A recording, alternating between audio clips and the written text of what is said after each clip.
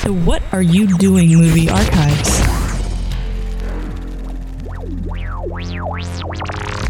Ladies and gentlemen, welcome to Down in Front. Our movie this week is Who the Fuck Framed Roger Rabbit? Question mark? No question mark, actually. And Terrobang.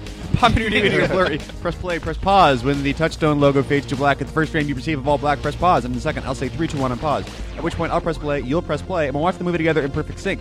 It'll be like any other commentary, except of course with 4 friends in your head. And those friends this week are myself, as always, T. Christie, my friend Brian William Fenifter. Greetings. Michael Dorkman Scott. Hello. And Seth doesn't have a middle thing, Brower. Hello, hello. So, Roger Rabbit. You just said he doesn't have a dick.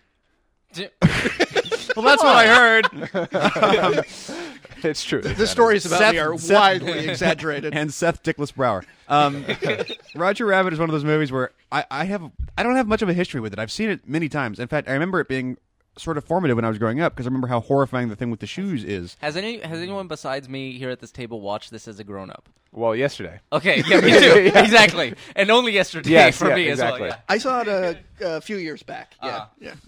I've seen it many times. It doesn't leave a lasting impression on me. And I think the last time I looked into it was like maybe 2 years ago, and I didn't like it that much. So I look forward to being part of this, but I don't have a lot to say about it. I am looking forward to watching it again.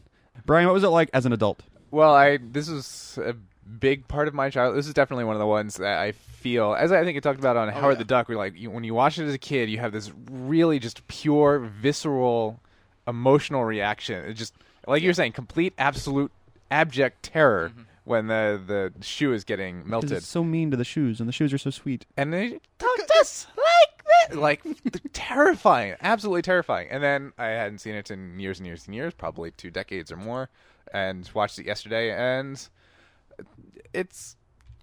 I don't know. I'm honestly not sure how I feel about it. Like, I think it holds up somewhat well. Not entirely well. It feels like a dick thing to say, but it feels cartoony, obviously. But whether or not that's in service of the story remains to be seen. Well, cartoony, obviously, in the fact that there are real cartoons, but that's not the point I'm making. But cartoony in the sense of the performances and when you buy that these characters are real. And actually, I think given the fact that they are literally cartoons, how much you buy the performance and the interaction is still very, very impressive. But there's something about Bob Hoskins, who does a great performance, but it is cartoony. It's like I can't quite hook into it all the way as an adult. So it doesn't actually work for you as well as it used to.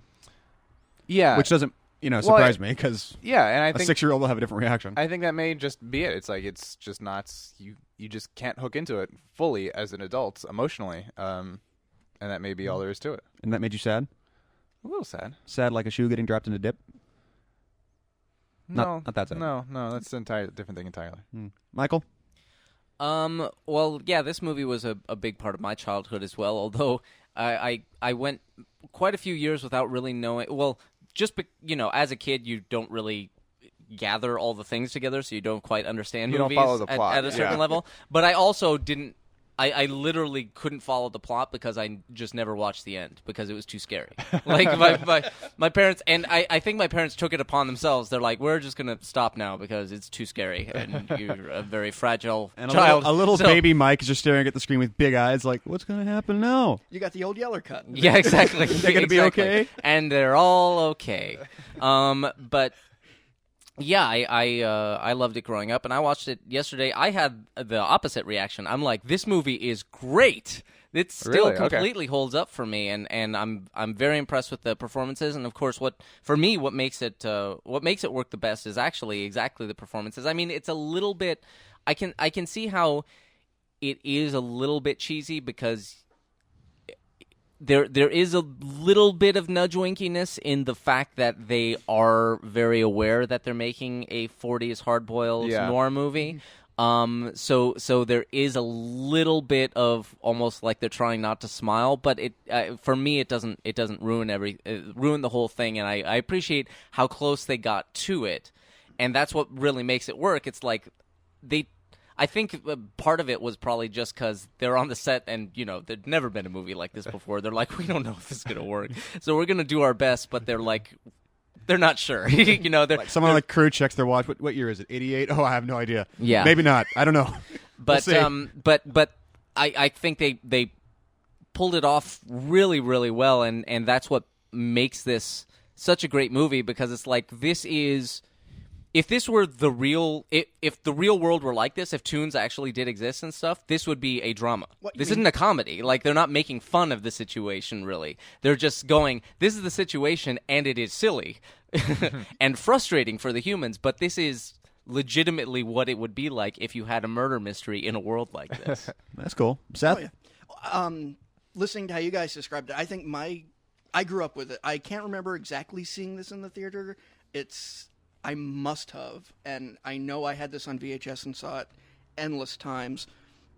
But I think, looking back, I do agree with Mike. This definitely holds up. It definitely is one of those movies where it's like, no, they were buying into it, and they didn't know if it was going to work, but we're doing it. And I think the analogy I'm going to go with is it's classic film noir, which arguably is that black and white gray aesthetic, both in morality and picture tone. Well, it's just really, really hard contrast. Right, it doesn't have to be black and white. I think they took that and they dialed the saturation up to not 11. They took it to like 15 with the inclusion of saturated, bright cartoon colors, both in tone and characters, and the mixing of those kind of genre effects really worked. I mean, they definitely went for it. And So you're a fan of the movie? oh, I am a big fan of this movie. You know, it just occurred to me what might be an interesting double feature with Roger Rabbit would be Dick Tracy. Oh yeah, that would. Yeah. Anyway, That would. we'll program Maybe we that. should do that. We'll program that evening at the fucking ArcLight. Yeah. So you're at the point where the Touchstone logo has faded to black. As we are here, put your finger on somebody.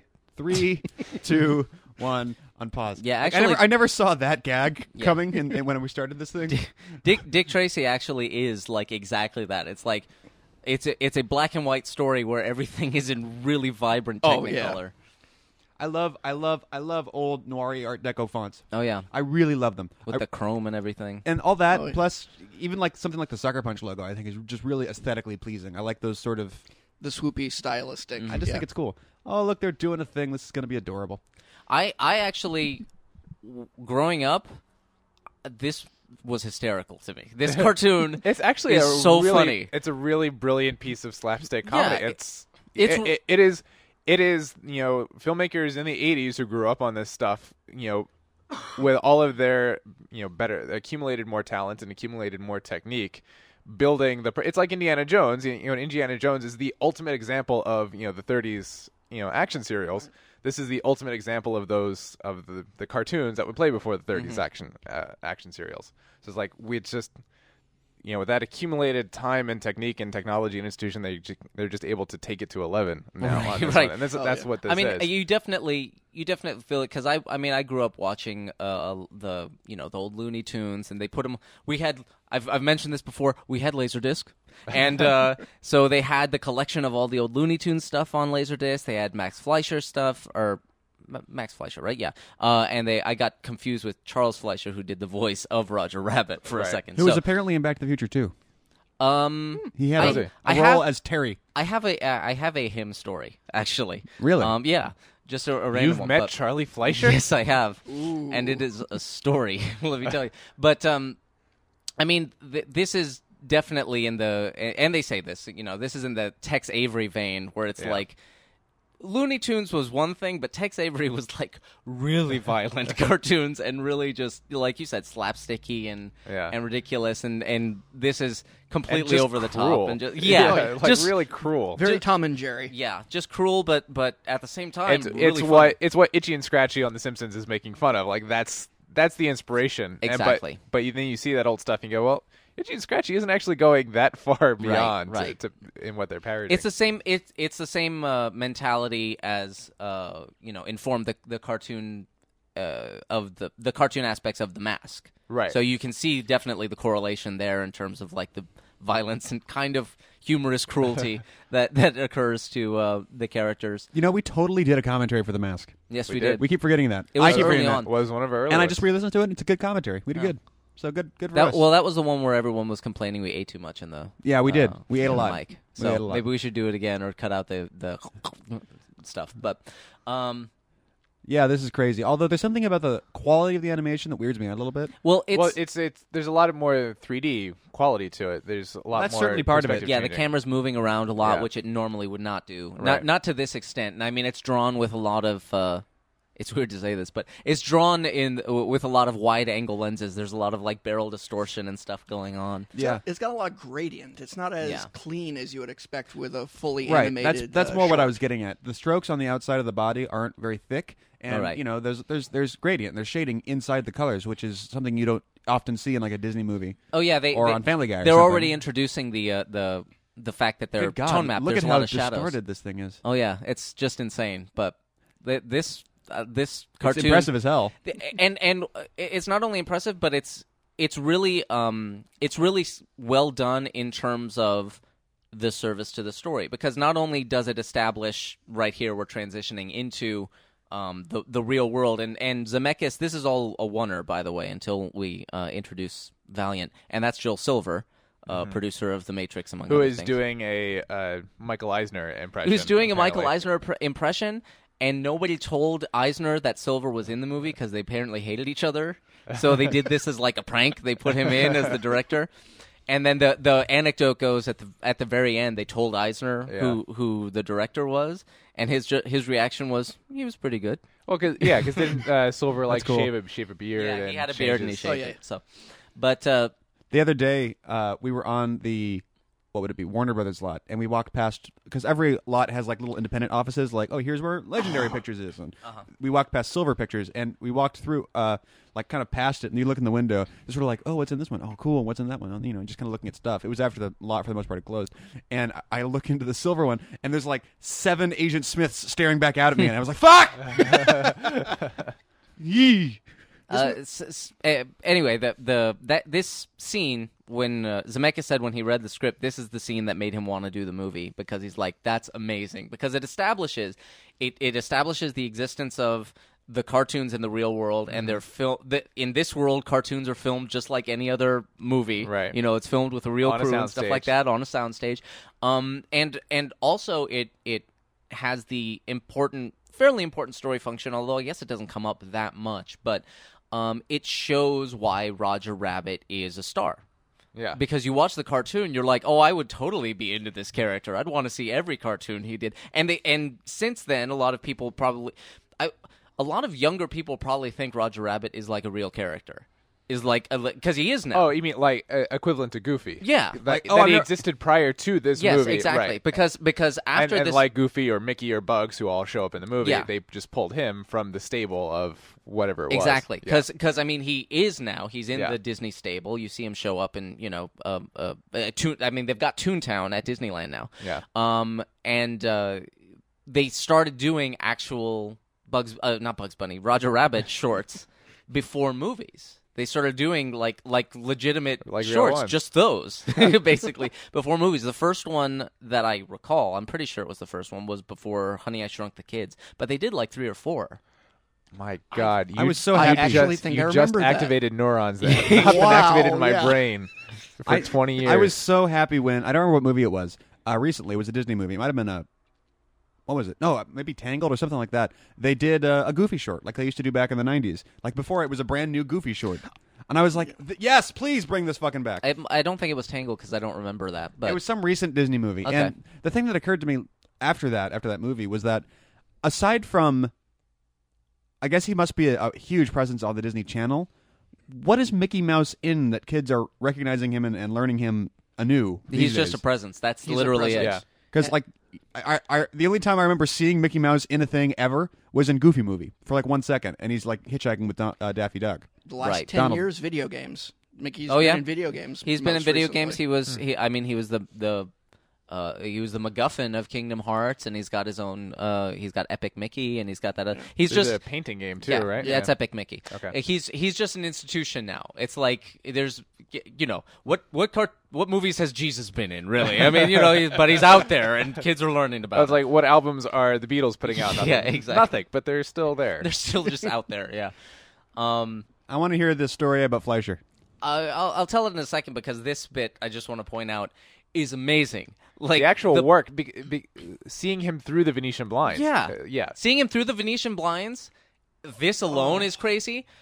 But then Maroon is about to open the blinds, and it all just totally. I'm like, and this was before computers. Yeah. This is Effects before are- anything. This is all optical, and in fact, they mentioned, it's another piece of trivia. The big shot that's coming up where Eddie walks through Maroon Studios, and it's like a big oneer, and there's a whole bunch of stuff going on. There were almost 200 elements. 200 separate elements that they had to optically combine, which stacked together apparently is like 8 feet thick of film. That's crazy. I wonder how they kept Here we the- go. This one, this this shot. one, I right wonder here. how they kept the frame from getting super duper noisy. Well, ILM. Well, there was also Well, it's- this was another VistaVision movie. it's ILM. Not only was this another VistaVision movie, which we just discussed on the previous Close one we did, Encounters. Close Encounters. But this was an almost exclusively VistaVision movie, which hadn't been done since the 50s, because they were just like, every shot has a fucking cartoon in it. And it's hard to when you're just watching it, and especially if you've grown up with this movie, it's hard to really appreciate. It's like none of that was there. So you see the brooms pushing the other brooms, which is a great gag, and you see the I love the cattle The cattle call call, gag. the extra, yeah. And you see the like the pelican on the bike. That was just a bike, just riding along with nothing on it, and they had to put a pelican on it. And apparently it was just supposed to ride. He was just a bike courier, but they made the gag with him falling down because they couldn't keep it stable. So they're like, fuck it, he just loses balance, falls down. But What's really crazy Yeah. is that it's also, this is not something that you would think of, but it's constant. They're also tracking all of these things. Those animations Oh, have yeah. to be. Yeah, and that was a conscious thing on their part. Zemeckis, who, refresh my memory, was the name of the animation supervisor. Williams something. Yeah, the animation supervisor. Zemeckis is like, well, Richard Williams. Richard Williams. Well, they didn't. They never moved the camera on these. They never changed the perspective. And the animation supervisor was like, yeah, because it's hard, but we Right. can totally do it. Yeah. And so Zemeckis was like, okay, so we can do that. It's like, yeah, it's just double the work, but we can totally do it. He was comparing it. I mean, it was compared to stuff which Disney had done previously: Bedknobs and Broomsticks, Mary Poppins, stuff where live characters had interacted with the animation, but they didn't really interact with Right. the animation, and that was what Zemeckis wanted to avoid. And everyone was telling him, "Yeah, you can't move the thing." I love this gag right here where he thanks like the 4-year-old kids for the cigarettes they gave him. But they're like, And then but a great LA joke is like, I don't need a car. It's the greatest public transportation system in the world. well, we'll Wasn't talk it what it was? about Yeah. we'll talk about that in a second. Setting But things up thematically, but we'll yeah, get there. they were. It was exactly that. It was like, they're all telling me not to move the camera and blah blah blah. And it's exactly because it's hard, but you totally can. Like Yeah. it is our job to be able to draw things in perspective. Right. What's wrong with a moving perspective? Nothing. We can do And it. behind the scenes guy was like, so Zemeckis was like, so why didn't they ever do that before? Why didn't anybody else ever do that? And the animation supervisor said, because they're lazy. Yeah. Because we can do it. It's just a shit ton more work. Yeah. Like, oh, all right. Then So they let's did do it. They did a test, which you can see on the DVD, and I don't know if this movie's on Blu-ray. I don't have it, and if that's crime if I don't. So I need to get on that. But there's a behind-the-scenes documentary where they talk about this stuff, and there's a 1-minute test Yes. of the first time they did it, which is a big crane shot down and moving across, and a bunch of And there's interaction interaction, yeah. and stuff like that. And that was the thing where Disney saw that, and they're like, "Go, greenlit." yeah. Absolutely, Because this was a hard sell. I mean, was it Spielberg or somebody had this idea. It was part of the Zemeckis Spielberg kind of trust of filmmakers. Said, let's make this movie, and even then, immediately at the beginning, like that would be so fucking hard to do. So they did the test, which I think they said cost like $100,000. It was like $100,000 at the just time, do this yeah. one kind of minute-long crane shot or something, and they showed it to the studio, and the studio said, "Yeah, absolutely, yeah, go for it." And then it's like 3 years of work after that. Yeah. Like post-production itself was like a year long. I think it was 2 years. 2 Yeah, years. they just had to, because they had to draw cartoons in every frame. And they had it was very much like you hear stories about visual effects companies today, because they were like, we had 300 animators and we had to hire more, and it got to the point where we couldn't find any in the country, so we had to go to another country for anime. But in this case, it wasn't like Korea.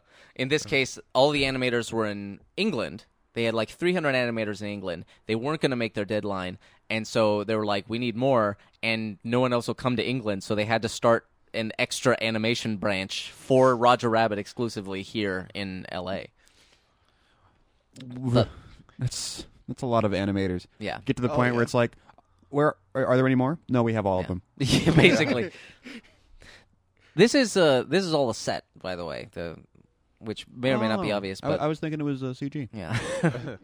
Well, is there any really location shooting other than the couple of streets? The exteriors were actually Right. Los Angeles. Yeah. But yeah, we should talk about that. The thing about the trolley car. Yes. Yeah. The red line trolley car. That's a real thing. Well, first of all, we should talk about the Chinatown connection because this movie is obviously Chinatown with cartoons. Right. Essentially, it takes place kind of in We'll call that it same kind Chinatoon. of world. Yeah. Which is not a bad Forget thing. it, Jake. If you're going to crib a It's Chinatoon. storyline, Right. crib a good one. Right. Well, not yeah, only that. as we talked about in the Chinatown commentary, Chinatown is about how LA got its water supply. This is, by the way, Yeah. is like the moment where I think the film decides to work. Like it could have not worked, but the fact that she pulls That off that moment, line, yeah. that she's That like, she- Toon killed his brother, dropped a piano on his head. head. It's like I buy everything that she just said. I'm in. It's an You I'm got to in think moment. how many takes did they take where she was just trying not to Yeah, crack a exactly. smile? Because that's- you're thinking, I want to smirk because Yeah. it's such a funny ass line. and What's that's impressive like, about it's so clearly just absurd. Everything about that is absurd, and then to be able to sell that with sincerity. What's super impressive about that shot when he's outside the door and the guy opens the little slot to talk to him is when he steps aside, light starts casting on Bob's face again. Right. That's interesting. Everything about this has been thought out. Having apparently. Yeah. we could talk about that. Having a cartoon say ass was apparently a big deal, and it was a big deal to me as a kid. I was like, the cartoon just said a naughty word. So they were totally on. They had that thought as Right. well as they were going through. But anyway, It's talking about Chinatown. So Chinatown is about Los Angeles basically stealing its water supply in order to become the Los Angeles we know and all love today. But the original idea was for Chinatown to essentially be a trilogy, talking about the three main ways that that Los Angeles has turned into the way it's Penguins are turned into. carrying real plates. oh yeah. And so This set is about 8 feet off the ground, and there's people underneath with With things on rods sticks. just running back and forth. and above too, the octopus bartender. There's Right. a puppeteer above, kind of Look! puppeteering all Oh, of the. it's the shot's already gone. But as he passes behind glasses, they did distortion and everything But sorry. Anyway, so Chinatown is about the water, and then they made the sequel to the Two Jakes in the 90s, right? Early 90s. Yeah. Which is still haven't I don't seen remember Two what the Jakes, Two but Jakes Two is Jakes is about. another segment of LA becoming what it is, and this was supposed to be the third part of the trilogy, talking about how the public transportation system was destroyed by the automotive industry Right. and lobbyists and interests. It's not a conspiracy theory. This is historical fact. Yes, they this- conspired together to destroy the public transportation system. in and it Los was Angeles. based on the tour I took a couple of years ago. It was mainly the tire lobby that's really Right, yeah. lobbied and a little bit of the automotive lobby, Yeah. but the tire lobby was really yeah, and it conspired to essentially destroy the public transportation system in Los Angeles, and then build the freeways in their place to require everybody to drive around. Right. And so that was supposed to be the third Chinatown movie, and it's never really happened because Two Jakes was apparently a terrible bomb. Yeah. And so it got folded into Who Framed Roger Rabbit. Yeah, which we should be clear. It's not like they were going to make it and it never went anywhere. So they're like, let's add cartoons. It was they wanted to make this movie, Who Framed Roger Rabbit. They couldn't figure out a plot. Yeah. When they were like, well, we're trying to do Chinatown and blah blah blah. They're like, Chinatown. There's a sequel that they're never going to make About the let's- roads. About Let's the just do roads. the Let's roads. just steal. Let's just take the plot for the third Chinatown movie. So they did, and now it's never going to get made because it's Roger Rabbit instead.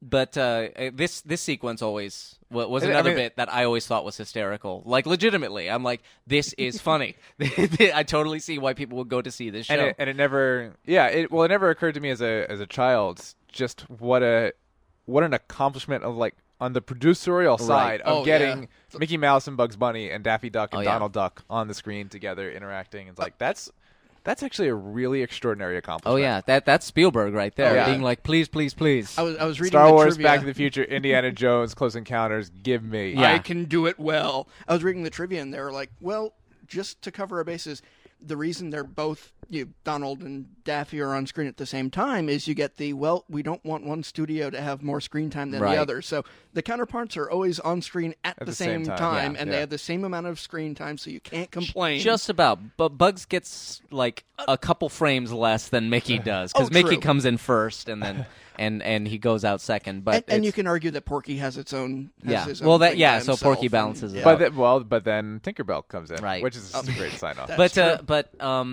apparently the voice of Betty Boop here is not an impersonator. That's the person who actually did Betty Boop in the 30s. Wow. So Some guy named John. I don't know. yeah, exactly. Hey, Jess. How's it going? Yeah.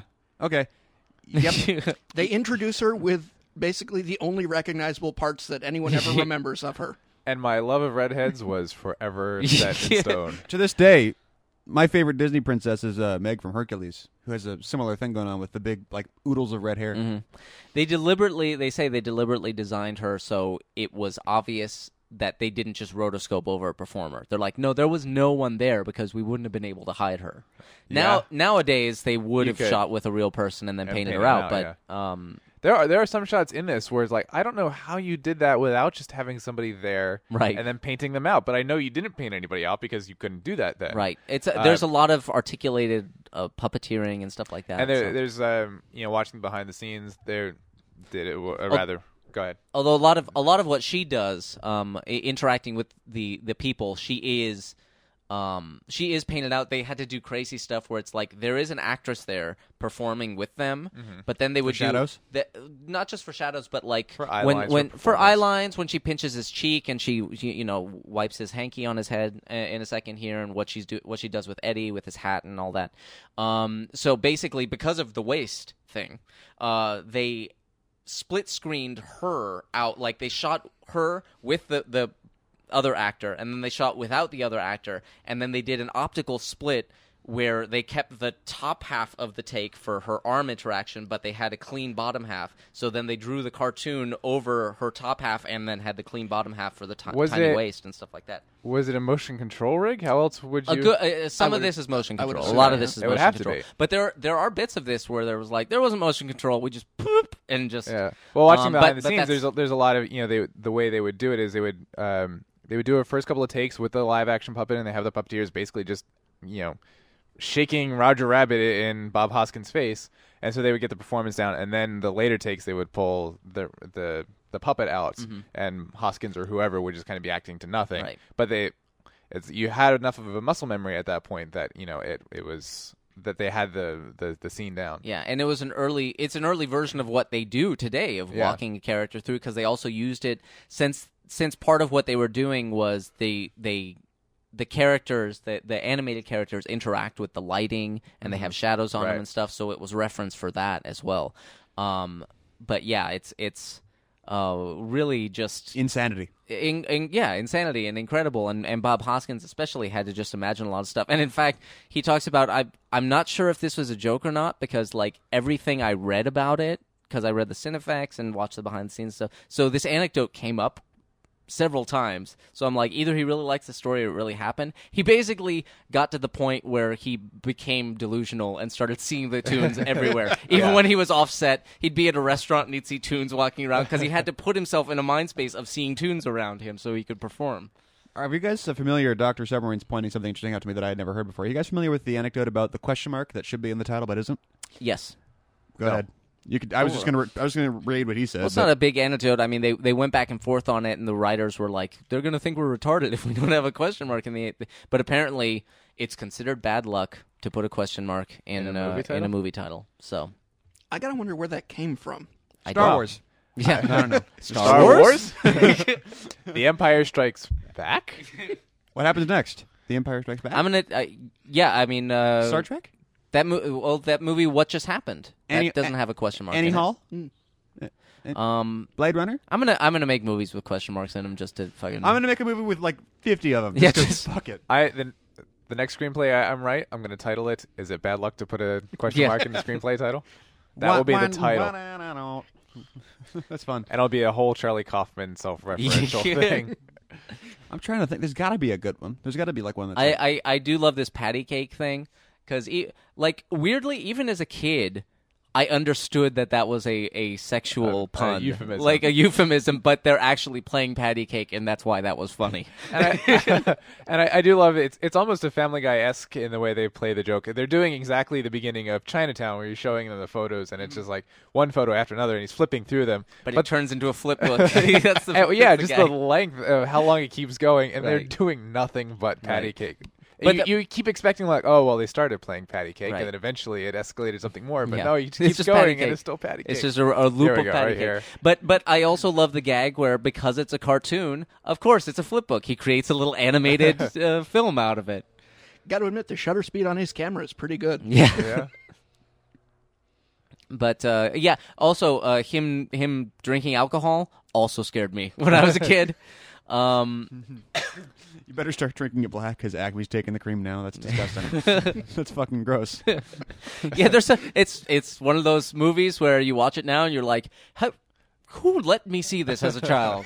That's not okay. How did they But get I didn't clearance for understand some it, of this so. stuff? Yeah. Oh, speaking of clearance, that bit where he drank it. There's another funny anecdote where they were some company, probably I don't know what company it was, probably Jack Daniels or something. They offered $100,000 if the drink he took a swig from clearly had their label on it. Really? And they were like, you know, it It's a makes kids his, movie. You know, they were like, it makes his head turn into like a steam whistle, and it's kind of disastrous when he drinks it. They're like, we don't care, just put the label in it. And they didn't do it because it's a Disney movie. It was a Disney movie, and they're like, we can't promote. Now, it was funny to hear them say that on the commentary. They're like, but we couldn't do that because it was a Disney movie. I'm like, now Disney would be all over that. They're Disney like, is the pioneer of that. exactly. How many placements can we put you down for? We'll take a cut out of each one. Yeah, exactly.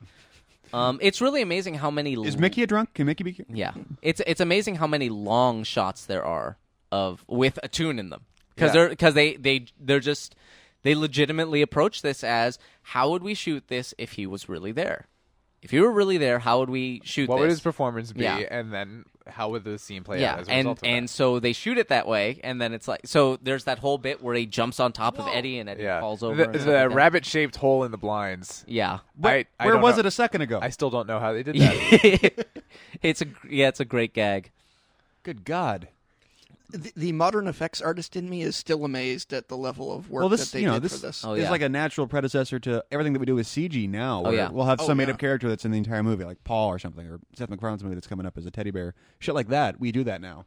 I wouldn't want to do it by hand with fucking a pen. Right, and that's they actually.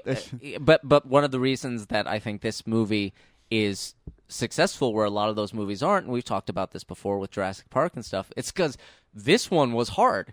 So they were like, all right. They did, it's the 90%, 10% Yeah. rule. They went 90% of the way. They went, fuck, we spent 2 years going Yeah. 90%. Let's go the last 10%. Not only that, but at the same time, even back at the script stage, they're like, we're about to spend 3 years Yeah. doing this. Let's make sure we mean it. Like, do we really want to do this? Do we? And then they're like, yeah, we do. That's okay. Then we're ready to roll. I can't imagine, because if I were one of those filmmakers at that point, I would go, yes, we could do this, and it would be pretty awesome, but it would be a kids movie, so it would really be for kids who would Is never. this a kids movie? What is this rated? I think it's like PG-13. Actually, Is it really? I think Oh. the danger is it's a grown-ups movie that's going to look a lot like a kids movie. Yeah, you're But that's the straddling thing. that line. Yeah. Well, this was clearly their answer to what I'm about to say, but it's like I'm about to spend the next 3 years of my life making this a kids movie, and it's going to be incredibly hard to do it in a way that no kid will ever see or appreciate. Doc Sub says PG. Do I really want to? Okay, then it's sort of a kids movie, but I feel like this is one of the I feel like this is one of the pioneers in taking this kind of fantasy filmmaking seriously. It was right around the same time of The Simpsons too, where they're like, cartoons can be for grown-ups too. They were 88. So yeah, Yeah, Simpsons is that was starting 87. It was right in the same zone where they were going, okay, let's make a for serious movie this way, and it'll be the fact that we're being serious will make it funny, but let's not tip our hand that we know it's funny too often. And so this movie plays complete. If you made this movie today, it would be insufferable, because it would just be completely just, hey, we're wacky and we're Well, making a thing and blah blah blah. because Sony would be making it. Right, exactly. Now, did you guys ever see Cool World? Or DreamWorks. Oh, would be wow, making it. yeah. DreamWorks, yeah. I did not see Cruel It's World, on- and it's- I want cool, to. cool. It's on Netflix. Yeah, I meant to. bleh. It's pretty By bad. the way- It's pretty bad. This guy, Yeah. a little bit of trivia. He is the guy that Vader chokes in Star Wars. Really? Yeah. Oh, he's, yeah. he's the guy. Parmentier? I can see it. Yeah. La Parmentier? Yeah. Yes, he's I've the guy seen- being totally bigoted about the Force religion. In, I've in met Star him. Wars. I met him at Celebration 2. I was walking around with Trey and Amy when they were doing something Pink 5e, and Trey apparently the story from my angle was Trey just kind of walked past the line and walked over to the table, and the guy was like, "Hey!" and then he invited like him around the table, and I was like, "Hi, guy that got choked because this power was the ultimate power in the universe, and you suggested that we use it, and then Vader killed you. I'm Teague." You know, it's like Vader didn't kill him. It would have been great if he was like, excuse me, Grand Moff Tarkin spared me. All right. Thanks, though. This actually, it's a little weird thing, but just in terms of like nerdy pedantry, it's later on his gun, Eddie's gun, is a gift from Yosemite Sam. Yeah. So it's weird that in this scene there's like no that they don't recognition know each other. going on, or that there's Oh, it's no, not like, hey, how you doing? Yeah. Kind of a thing. Right. or there's no like, oh shit, you better not see me. You know, it's just like, a fucking tune, and then walks away. It's like, no, clearly there's a history with that particular It's tune. not. Damn, he's not going to bug me because I haven't given his gun back. Yeah, exactly. I also always thought his line, "My biscuits are burning," was pretty funny. Just, I liked cartoons. Michael. I've waited long enough. I want to hear your story about the guy. But we're about to get Judge Doom, who is amazing. Is he from Back to the Future? Yeah. Well, watching it yesterday, or watching it as a kid, it never. This Judge Doom and Doc Brown being the same person Right. was not an issue at all. Watching his performance yesterday, it's exactly the same fucking performance, right, but scary. but scary. It's Doc Brown. If he was evil, I he was always, evil. I always was surprised that this guy is almost as evil as Judge Doom. Just like the looks on his face and like the gleeful cruelty of the way he's The behaving. police dude here? Yeah, I always was like, I feel like he's one of the bad guys. he's that stereotypical dirty, just you'd really hate Yeah. him cop. But apparently, Christopher Lloyd. First of all, apparently Christopher Lloyd was so, no pun intended, tuned in to what this movie was doing that when he read the script, first time Judge Doom came in, he was like, "He's a tune." Like he called it as soon as Doom came into the movie. My understanding is that's one of the reasons Zemeckis cast him, because like, oh, you totally get what's going on here. But apparently one of the people that they auditioned for Judge Doom was Tim Curry. Could have worked. Well, no, the thing is, everyone involved, Zemeckis, Frank Marshall, Spielberg, and Michael Eisner all went, he is too scary. He's so scary as Judge Doom. We can't have that. That is too scary. But exactly, picturing it, I'm like, oh, man. Anticipation. In the multitude of IMDb trivia for this one, they also listed John Cleese as a possibility. Yeah. But apparently no one thought that they would take him on. No one thought that the silly guy from Monty Python Yeah. could pull off a serious like- movie. Yeah, but he wanted it. They Right. didn't want him. And one other piece of trivia for those who can't read IMDb. Apparently they also wanted Bill Murray for Eddie Valiant. Yeah. But they couldn't get a hold of him, and he didn't even know. Yeah. He didn't know for like 20 years. There's and a then lot there of those was stories about Bill Murray. And then, but then there was. He said in an interview there was an interview with, I guess, Zemeckis or someone where they said that, and he read that interview, and he was just in a public place and he screamed because he totally would have done it if they'd been able to get in that touch with story him. still doesn't make sense to me. That's why everybody has agents and I know. managers. How do you No, the thing not about- know there- how to there reach is- somebody? There's a directory. You go to Sam French, and there's a directory of agent representation, and you go, okay, these are all the different agencies. If you want to get in touch with Tom Hanks, it's not like you don't have the ability to try. Yeah. Yes. No, but Bill Murray famously does not have a phone, and he lives in the Right, woods. right. So people have to like drive out to him, or he has to call someone to like, and he might go months without ever asking or Right. answering.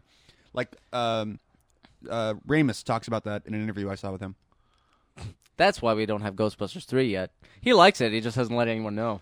He's just- No, that's not why. That's not why. It's because he doesn't want to. He just doesn't want to.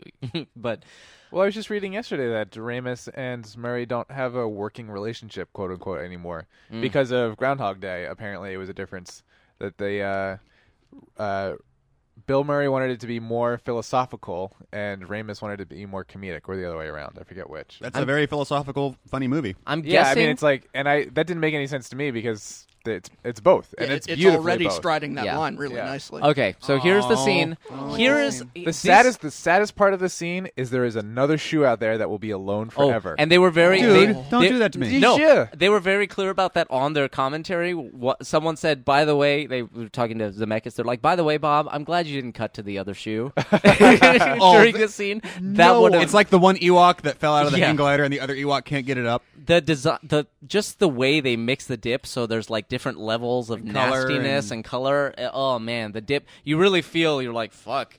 calls it It the wouldn't dip. it wouldn't hurt humans really. I mean, it would a little bit. some, Well, It would but- probably the sting, joke yeah. he just lists the ingredients right there, and the joke is that's what you use to clean film and clean animation Yeah, cells. to clean animation take, cells. Acetone. Well, acetone as film is acetone and turpentine at least. As well. Which, by the way, for those who don't Wait a know, second. that's why film cells, like production film cells, are really like cool Flammable? collector's items. Well, flammable, but they're also really cool collector's items because for the most part they don't keep them.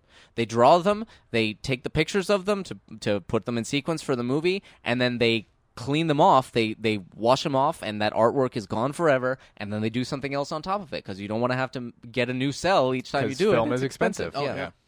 Now, don't the cartoons have rights in this movie? No, actually, Well, I mean, and they You make could totally make a movie about racial tension with cartoons. this is there's racial tension. there is a level of Yeah? that to it because with the Toon Club where they say The Ink and Paint Club. the Ink and Yeah. Paint Club, the Toons can perform there, but they can't go in there Right. and be patrons, and that's a very direct allusion to The Cotton Club. to cotton clubs, Yeah. which were black people were allowed to perform there and work there, but they were not allowed to just go there and enjoy the place. And this town, aside from the wealthy Toons who are very successful, this town is I segregated. like how you're sort of walking on eggshells trying not to offend the 1% of cartoons. Which, no, I'm just making the point.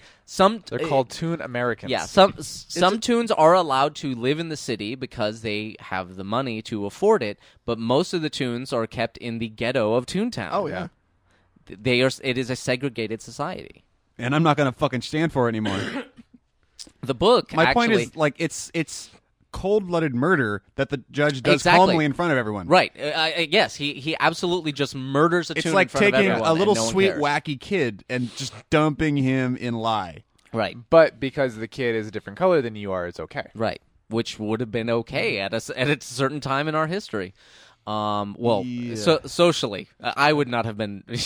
Well, You say that, you don't know. Yeah, Yeah, exactly. you would have been a different person. at that Exactly, I time, would have but been a different person. It would but be nice to think. It was not okay then.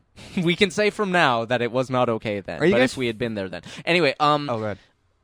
What I was going to say was the book actually gets into that a lot more. It's Who a censored much Roger more- Rabbit? Who censored Roger Rabbit? Which is, by the way, if you love this movie, don't even bother. Don't read the book because it's got almost nothing to do with it. It's got the names of the three major characters. Is the book good? No, I don't think the book's that good. The book has a lot of differences. One of them being that they're not movie tunes; they're comic strip tunes. So That makes less sense. they're models for comic strips and stuff like that, but when they talk, it actually comes out in speech bubbles in the real world. That's how they communicate. So comic strips are similar to this. Comic strips are just taking pictures. Guys, we could of totally do them that with Stephen Hawking. doing that. That's very surreal, actually. It is surreal, and I totally see why they didn't do that and why they decided to. No, you best not. No, but like continue. we could put like a computer monitor behind his head that just whatever he's typing comes out Oh, on the sure. screen. And please, can Anyway. we please do this. Anyway, but otherwise the story is almost completely different. Judge Doom doesn't exist. It's not about the public transportation, the red cars and stuff like that. It's literally about it's a murder mystery about who killed him.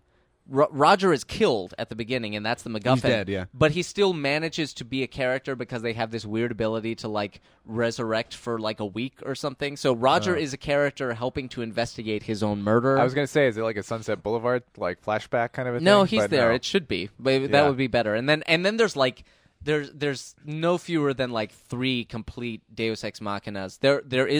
There are characters who you think are human that turn out to be tunes, so they did get that aspect of Judge Doom from it. But In the chat, Braden is bringing all the truth. He says the Toons have to have rights because Acme leaves them Toontown. They didn't have rights; they couldn't own property. As for Toon murder, there are no laws for it because you can't kill a Toon yet, so there is no law required. Well, that makes sense. Oh, That's okay. true. Because they do make that point that you can't kill a Toon, and the dip is a new invention. Progress. Yeah, exactly.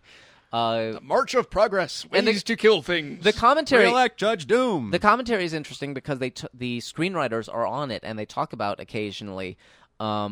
This is one of those movies that you watch and it feels so fully formed. You're like, they have to have just. It feels like it just happened. There's no way they were not thinking about these things. Yeah, as they were but building they that world. as they were going, they were like, how do you kill a Toon? Like, what's the risk to the Toon? So then they created the dip, and they're Yeah. like, well, what happens when this? And I don't understand what we're gonna do with blah blah blah. And so they slowly like another one was they were like, why does Eddie hate Toon so much?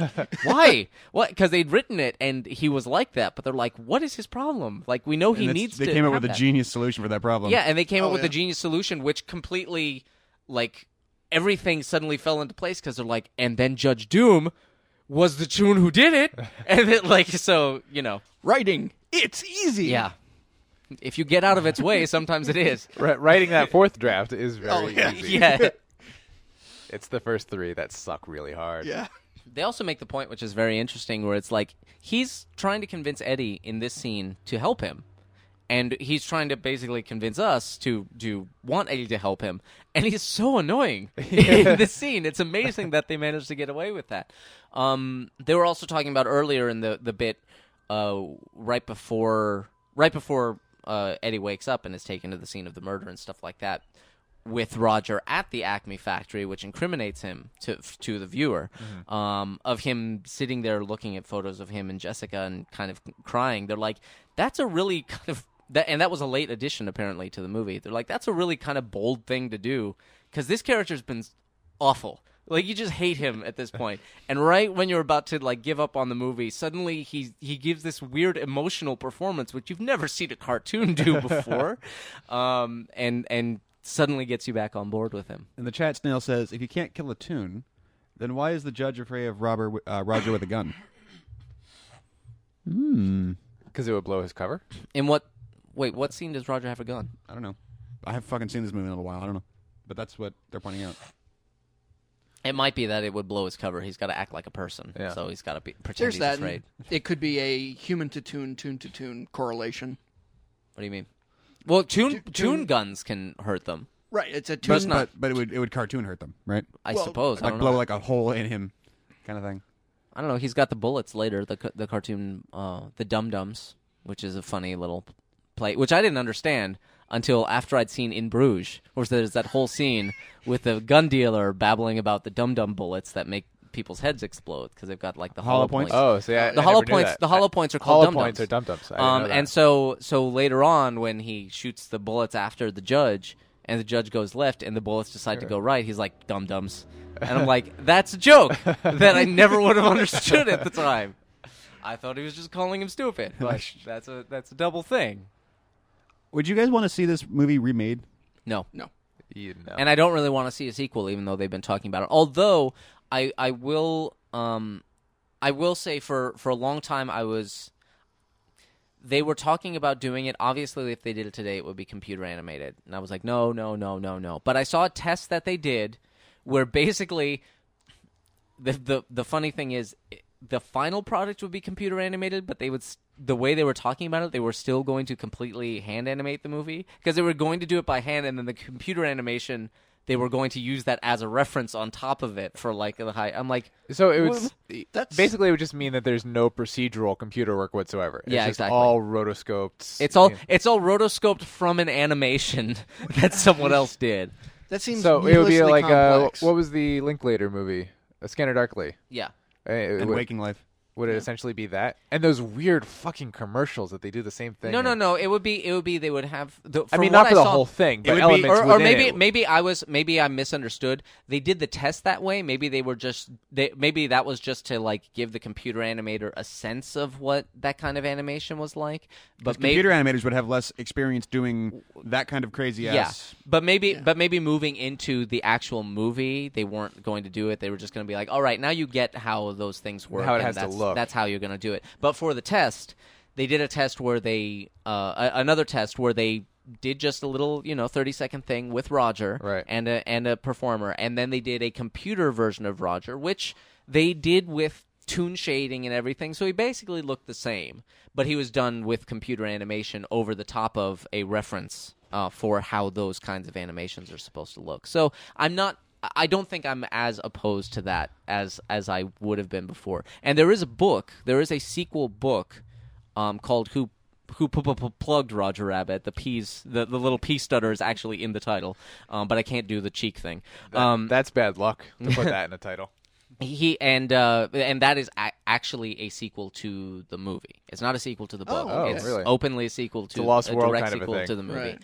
where it talks about, and it like goes out of its way to establish we're talking about the movie. So it's like he got his Emmys and his Academy Awards, and he's got his big purple bow tie, whereas he was a brown rabbit before, or his blue bow tie, and like he's working really hard to let you know this is the movie version. Is it the of same Roger author Rabbit. of the book? It's the same original author book? of the original book. And I got like Because there's I got like a chapter in, and I'm like, I don't want to read this. I just don't. I got better things to do. Yeah. Well, there's the whole aspect of the author of the book sued Disney for Really? for not getting compensated, basically. Oh. And Disney, being the wonderful people that they are, countersued him. Here it is. Gary K. Wolf, author. Write a better book. We changed too much because your book sucked. Filed a lawsuit in 2001 against the Walt Disney Company. He claimed that he was owed royalties based on the value of gross receipts and merchandising sales.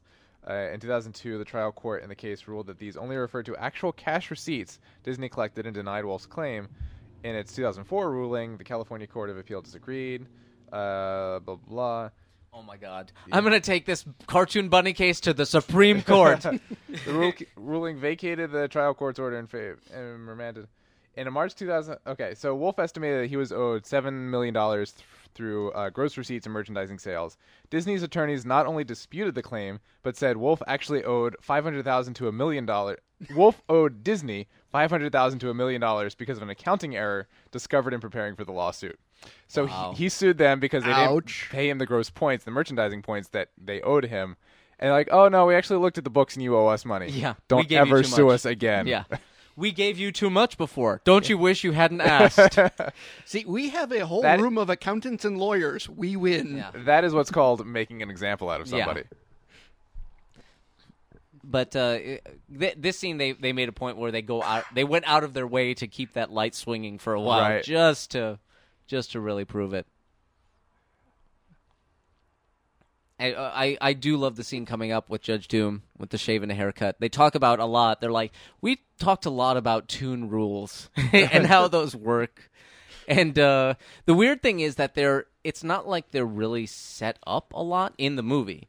Right. You just kind of, because if They're- you're familiar it's relying on the audience to have that cultural osmosis of knowing how cartoons work already. and how they behave and, Yeah. and stuff like that. So later, when Eddie tears the line in the street and Oh. shifts it to the side, and Lena Hyena follows it, You just go with it. that makes Yeah. no sense. They even say on the commentary, they're like, "This makes no sense that she does that," but it makes toon sense, and we yeah. never have to justify it otherwise. Well, in the scene previously, they set up the if you laugh too hard, you'll die. It's like that's important. yeah, that's important. That's important, and that's that's- not part of standard toon rules. right. I mean, and that's something they actually set up like groundwork. 3 or 4 times separately in the movie.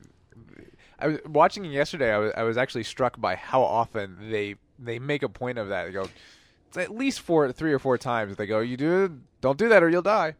Well, I mean, they're trying to introduce that new rule so that it can pay off in the end. So Oh, that right. you Yeah. got to And make it's- sure it stands and it's really there. exactly it's Yeah. really important because if you just said that once, the audience could forget. You have to straddle that line of we have to make sure that they're not like, what the fuck is going on here? But you have to make sure that they're not like, yeah, we totally saw that coming because you mentioned it like 12 times. But every time we saw the weasels, someone said that. I think we saw where that was going. It's not a Deus Ex Machina. It's a gun on the mantle. We Yeah, did set exactly. it up. Right. So there's a deleted scene on the DVD where he's like abducted and they paint like a giant pig head He's on him. abducted and taken into Toontown. Yeah. And Or he goes into Toontown. He's like following the trail of clues or something. I think so. He went. They decided And they they didn't want him capture going him. into Toontown that early, so Yeah. they took it out. But they capture him, and basically to punish him, they put a big Porky the Pig head. Yeah, they onto paint it him. around his head. Yeah. Um, And he sees out of his mouth, like probably the Porky Pig at Six yeah. Flags Yeah, does. exactly. Um, But and then he has to go home and wash it off and stuff like that. So if anyone's wondering why he's so declothed right now, it's because it's coming out of that. and watching scene. that sequence, that's from a different movie. Yeah, that's exactly. That's from a David Lynch film. Yeah, exactly. Exactly. Or a David Cronenberg That's film. a really dark moment in the Tomb World, and that's exactly why they were like, this doesn't belong in this movie. This is a little too far In into the pool. chat, Jim says, I think her boobs are fake. And Farley goes, really, Jim? And Jim goes, I have an eye for these things. Yep. Bob Hoskins is cool, man. Yeah. Yeah, this is the first time. Oh, that's I right. really What saw about him.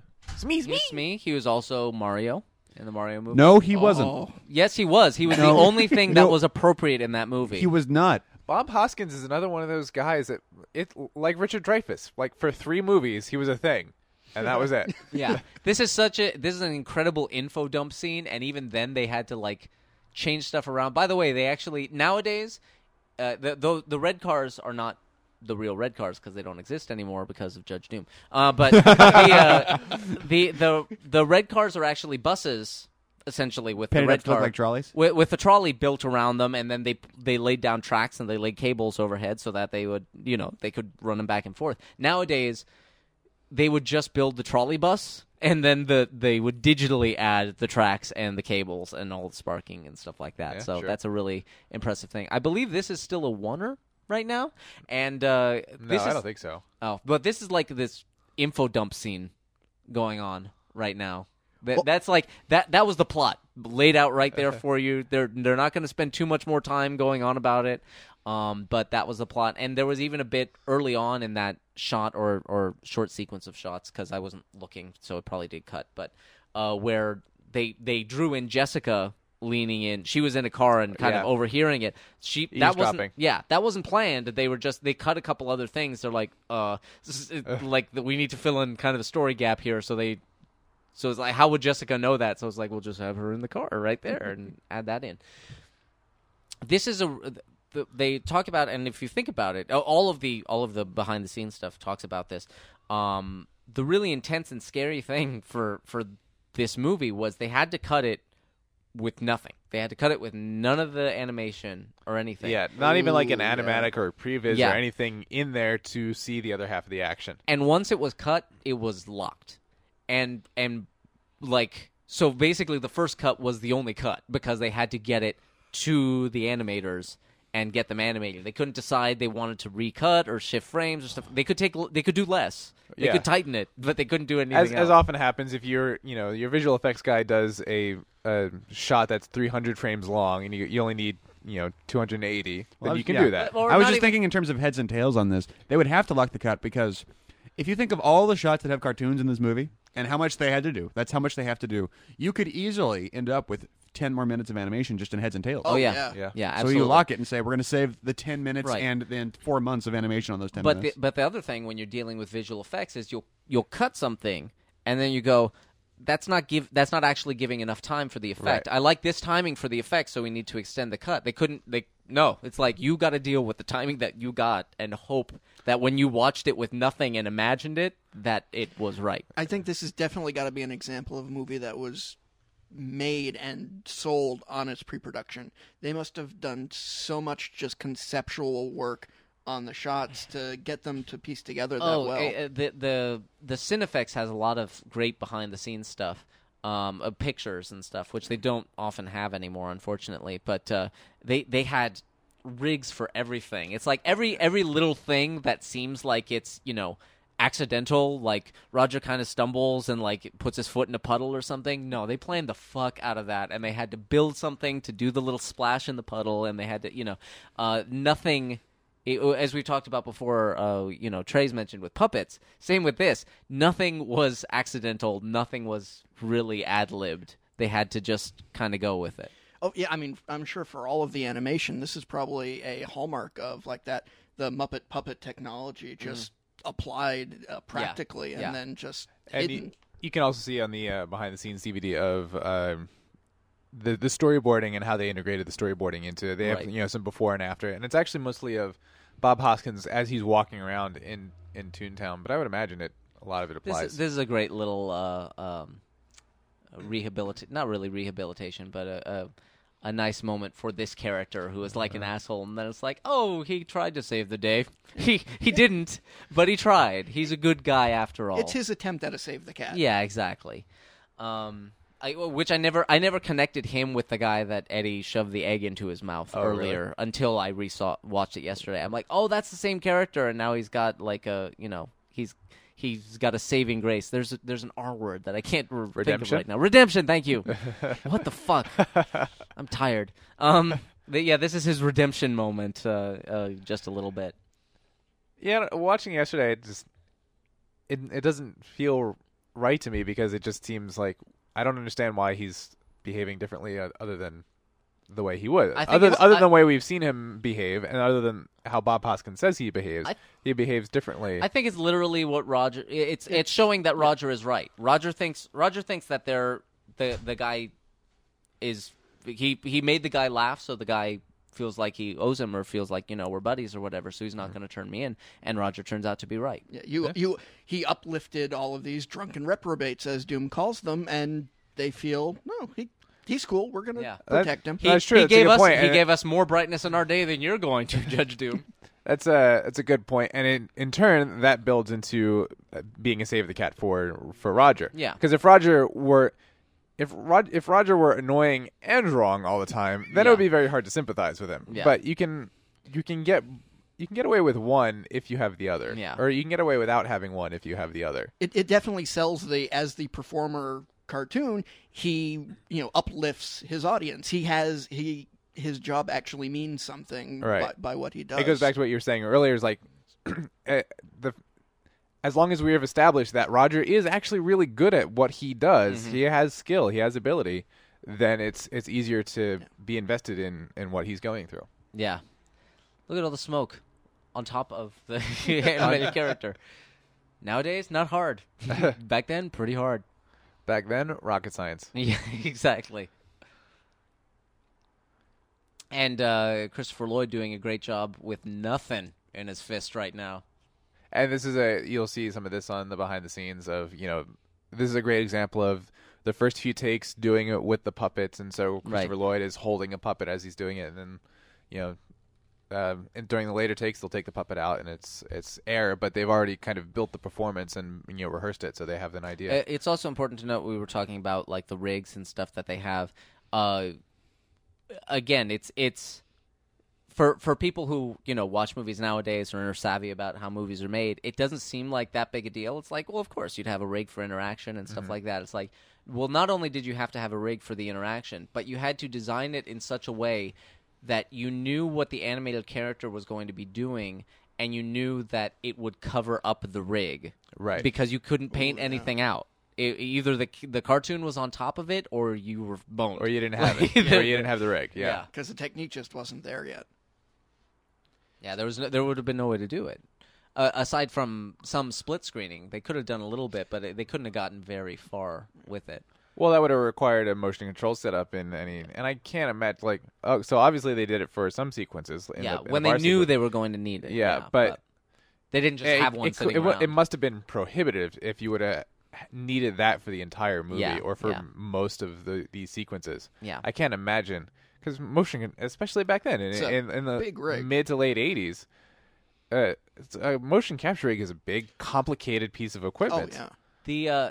That requires a lot of time to set up and execute. And you have to plan what the move is going to be and Yeah. all that stuff. I love the reverse psychology of him getting Roger to drink the thing, and I also It goes back to the Toon Rules, as you were saying. it's Toon Rules. I love it's totally duck season, rabbit season is what just happened there, but I love the fact that nowadays they would. I feel like a studio executive would sit down and be like, at some point, Eddie or someone has to sit down and watch the duck season, rabbit season cartoon to set up that's how those rules work. Oh, To let the audience know that that's how it works, and then that would be a callback to it. Whereas in here, it's like you know those cartoons. You're just gonna. It's just trusting the audience to know it. So I gotta ask. I'm just watching this sequence and what we're talking about. It occurred to me, using diff rules, would we consider this a perfect movie? I would.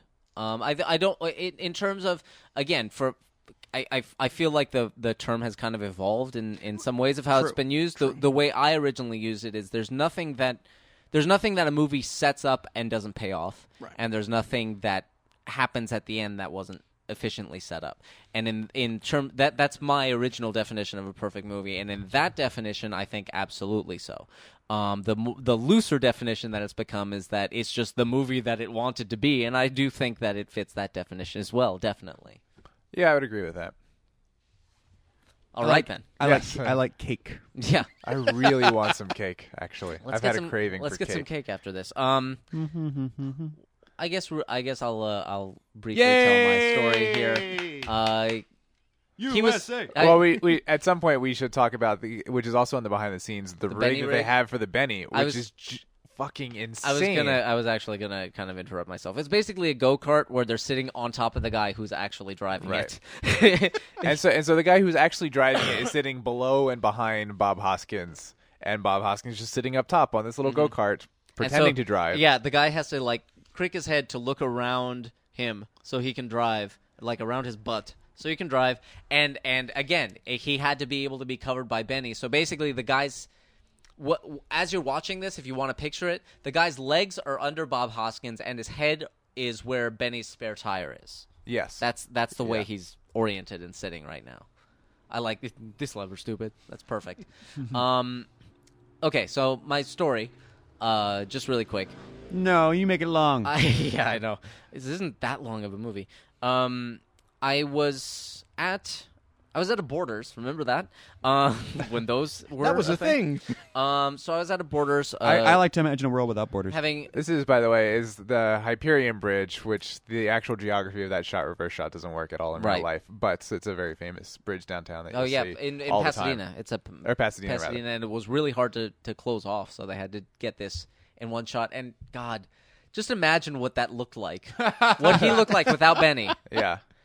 This cartoon did not exist at the time that this movie takes place. Right, because this movie actually specifically, it feels like it's, watching it as a kid, I always felt it was just like one of those kind of timeless 40s movies, 30s, 40s things, but it specifically takes place in 47. Yeah. And there are certain elements like this cartoon that didn't exist in 47, but the filmmakers like, yeah, screw it doesn't matter. Yeah, they thought this was the in their words, this was the zaniest Disney cartoon, which it totally is, by the way. The one where Goofy's trying to work out with all the weird equipment. Yeah. And the narrator. I remember the narrator. Oh, yeah. It's the one that's been spoofed so many times with, Goofy learning to program the VCR, set up his home theater. That was the closest thing Disney did to a Tex Avery type animation of just the really violent things happening to the characters consistently. Like because some of the early cartoons, there's a cartoon I saw once. I'd never seen it before, but I saw a cartoon on a plane, a Disney cartoon, where Donald accidentally gets sent a penguin. Like a penguin just shows up in the mail. God, been there. And gets out. And if I had a penguin for every time that happened to me, I'd have twice as many penguins. It's a really... If I had a nickel for every time I had a nickel. It's really dark, and, Donald needs to get therapy. He really does, because he's just mood-swinging back and forth. Like, he keeps trying to murder the penguin, and then every time he thinks he succeeds, he's immediately remorseful and starts crying. And it's like, you need help, Donald. You really do. Donald is definitely the epitome of bipolar. Yeah. I mean... Anyway, so my story. You're at Borders. Yeah. That whole thing was like a big one-er also with just him and Roger sitting there like two actors. But so I'm at Borders. I'm sitting down just having a conversation with a producer. I was meeting with the producer. Casual at Borders, had our coffee from whatever it was at the time, Seattle's Best or whatever. And the guy who played Roger Rabbit, Charles Fleischer, walks in, and the producer happened to know him. And he was like, oh, hey, and introduced him and kind of waved at him. But there was a weird, there was a weird thing there. It was like he almost I don't think he wanted to say anything, but because Charles Fleischer saw him, he's like, "Oh, hey, what's up?" and came over. One of the things like, I hope it doesn't see me. I hope it doesn't see me. Fuck, he It saw wasn't. me. It wasn't as bad as that. He was just kind of glancing over. It's sort of like, "Oh, that's." And he mentioned it to me before anything happened. He's like, "Oh, that's the guy who played Roger Rabbit." And anyway, moving on, And so, and then he saw him. He's like, "Oh, yeah, he's crazy. The guy who plays Roger Rabbit is crazy." You can totally tell in the behind the scenes. Yes. He just has this he has that cartoonish glint in his eye that's like, you are. He can't. Well, there are You're a lot of voice actor guys are like that, right. though. Like, well, no. But he came over. But Charles Fleischer is not a voice actor, though. Is the thing. He's a full actor, and this was just this particular role. He came over, and he's like, "Hey, what have you been up to?" and blah blah blah. And he started talking about this. He's working on a book right now. When did this story happen? Fucking A lunatic. couple years ago. No. The book is about that photographic phenomenon, the rods. No. There's rods and orbs. Yeah, I know what you're talking about. Is it the Ghosts. spirit photography? Spirit, God. elf, gnome photography. If you take a Basically- picture of like a graveyard and there's like a glowing white circle in it, it's something. Yeah, there's an orb. People get pictures of like flies buzzing by the lens, but they go by really fast, so they turn into this really long rod, and that's rod photography. But they're like, this means something that wasn't there when I took the picture. Only the camera can see it, and blah blah blah. We had like a half-hour conversation where he was talking about it and what they mean and how he's working with a guy who's had conversations with these things and knows all about where they come from, their dimension. And he was not kidding. He was totally straight-faced. He's like, I've written up several papers that I expect to get published on the subject, blah, blah, blah. And that's and so the producer guy that he's giving me the eye contact like, this is why I didn't call him over as soon as I saw him, because this is what happens every time. And so, yeah, that's my Did Charles he tell you about Fleischer the story. rods every time with the fucking rods? Seriously, it was exactly like that. It's like, that's what he does. Every time I see him, he's got a new story about the rods. And so, Well, that's a bummer. yeah. But, if they do Roger Rabbit 2, then I'm sure they'll get him back, because he's not dead, and he can still do the voice. So, we didn't ask him to do the voice, because it was too weird already. Yeah. Wacky. I would have been like, I will listen to this. First of all, I'll do it. Do first it in of the all, Roger voice. First of all, I love you. You're a big fan. I'm a big fan of. So it's great to meet you. Second of all, what I think you're talking about right now is complete total bullshit. Yeah. Third of all, I will listen to you talk about it for as long as you want to, if you do it in the Roger Rabbit voice. Exactly. Oh, he probably would have too if I'd asked him to, because he's nuts. There's a whole. Did you inject any sort of skepticism into the Hell council? no. You didn't want to provoke at all? Yeah, I was not gonna poke that pit bull. No, because I was totally like, oh man. No, no, because I like, sure, I'm really gonna convince him in that conversation, Yeah. and that seems like a really good use of my time, keeping him around. Are you shitting me? Trying to convince Roger Rabbit that That Come on. rods and orbs don't exist? Yeah. I might have if I just like randomly met him on the street, but I was trying to have a meeting with someone, so.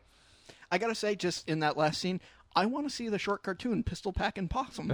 Yeah. All right. Oh yeah, there was and there's another one right there, and there was Roger Rabbit cartoon. there was Herman Sherman, which was apparently from the Nazi era.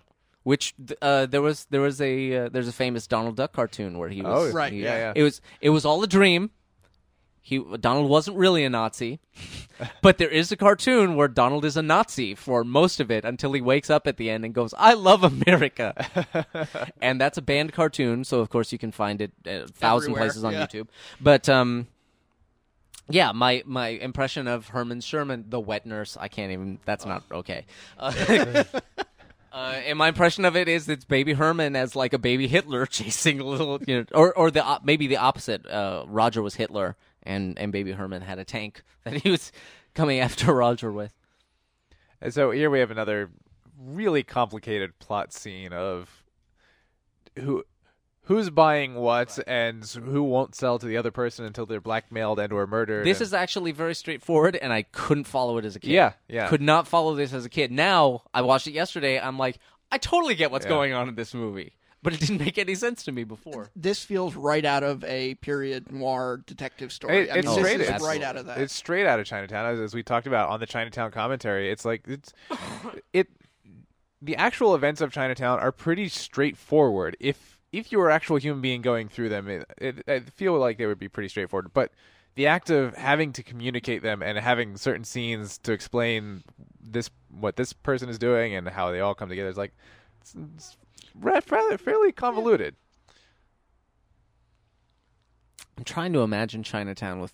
I mean, this is it, but I'm trying to imagine literally the plot of Chinatown with tunes. what that would look like, and it would basically be the same, just with tunes, because that's what this is. It's basically that, just with cartoons. And so, correct me if I'm wrong, but this is the Griffith Observatory tunnel, Yes. is it not? Okay, Yes. Because the house there on the side that must have been built. Probably. It looks like it's built, but. Hey, there's a Felix on the bridge. I didn't ever notice that before. Yeah, and apparently they said, they were like, we didn't actually manage to get the rights to Felix, but no one really noticed or mentioned it, so, and there was nothing we could do about it because he was actually painted on the bridge, so. In Hollywood Geography Corner, you might recognize this as the tunnel from Back to the Future 2. Yep. Where, Biff is driving and he's on the skateboard and the thing. And if you go through that tunnel, you don't end up in Toontown, you end up at Griffith Observatory. Which I you wonder, might remember I wonder from who told Bowfinger. Zemeckis about it. Oh, that's funny. He did both. I get it. That's funny, man. Cool joke, bro. Yeah, thanks. No one saw Bowfinger, but you should because it's great. Yeah, Bowfinger's Oh, awesome. I love. movie. By the way, I love Bowfinger. Bowfinger was the first really Hollywood set in Los Angeles That's movie. straight up inside baseball. That Yeah, movie. yeah. Well, it's the first Los Angeles movie I saw after moving to Los Angeles. Oh, hey, they're on the 101. I know what that is now. Yeah. It's also it's the first Mindhead. blatantly anti-Scientologist kind of. It's like, wow, you guys did that, didn't you? Okay then. All right. Steve Martin don't give a fuck. Yeah. You think Steve Martin gives a fuck? He's had Look his how few career. fucks he gives. He's done his stuff. If he wants to do whatever he wants, ask. He's always got the banjo to fall back on. Yeah. Oh yeah, banjo and the balloons. And I love that you managed to actually. He's managed. Eddie has managed not to be overshadowed by the tunes to the extent that when he decides to sober up, you actually care. You're like, yeah, good. In fact, there was one of the anecdotes was the crew was watching. They were watching a preview screening when it was finally finished because the preview screenings with the pencil drawings and stuff were a disaster. Right. Nobody got what was going on. They hated it, and but they finally did this. And they were saying we were watching this with the preview screening, and when he poured out the whiskey, the lady in front of me went, "Oh, thank God." I've never been that person myself, but ever since I've decided to be in this industry professionally, I love those people who are just so completely vocal about it. So into it. 'Cause Well, I've to always, an extent. To an extent, Yeah. yeah. Well, from the purposes of being a working in filmmaking professionally, but I've always liked comedy because the attractive thing about comedy was whether you're succeeding or not. Right. If they're laughing, you're succeeding, and if they're not, you're not. But in drama, how do you tell? They're quiet if they like it. They're quiet if they don't. Yeah. But that's why those people are so fantastic. And it amazes. Now that No, don't do it. yeah. Now that I'm really I consciously. Bitch, he's behind you. Yeah. I shoot him in the head. Now that I consciously pay attention to it, it's amazing how vocal people will get about actively feeding back to the screen, even when it's totally dramatic. It's like, oh, thank God, Yeah. you really just did that out loud. You Yeah. realize that? They can't hear you. Yeah. I think that's the very far extension of applauding at the end of a movie. Yeah. It's like no one's here. He has to. They can't hear you. He but- has to be the elevator guy. That sucks. It's like a fantasy world, and he has to be the guy that. All right, I'll press the button. Bing. Well, he's got to make his money somehow. It's Droopy Dog. I mean, Yeah. What else is he gonna do? Yeah. I don't know. Cheerlead. Exactly. Run for Senate from Connecticut.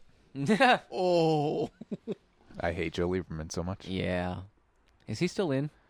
Not for long. yes. Technically. Yes, he is. She so apparently Lena Heine is a pre-existing character. I don't think she looked like what's her face before Jessica, but apparently this is a character that is also not just invented for the movie, but a Tex Avery character, I believe. Here we go. Here comes the big famous scene where we're going to get to see Bugs and Mickey together at last.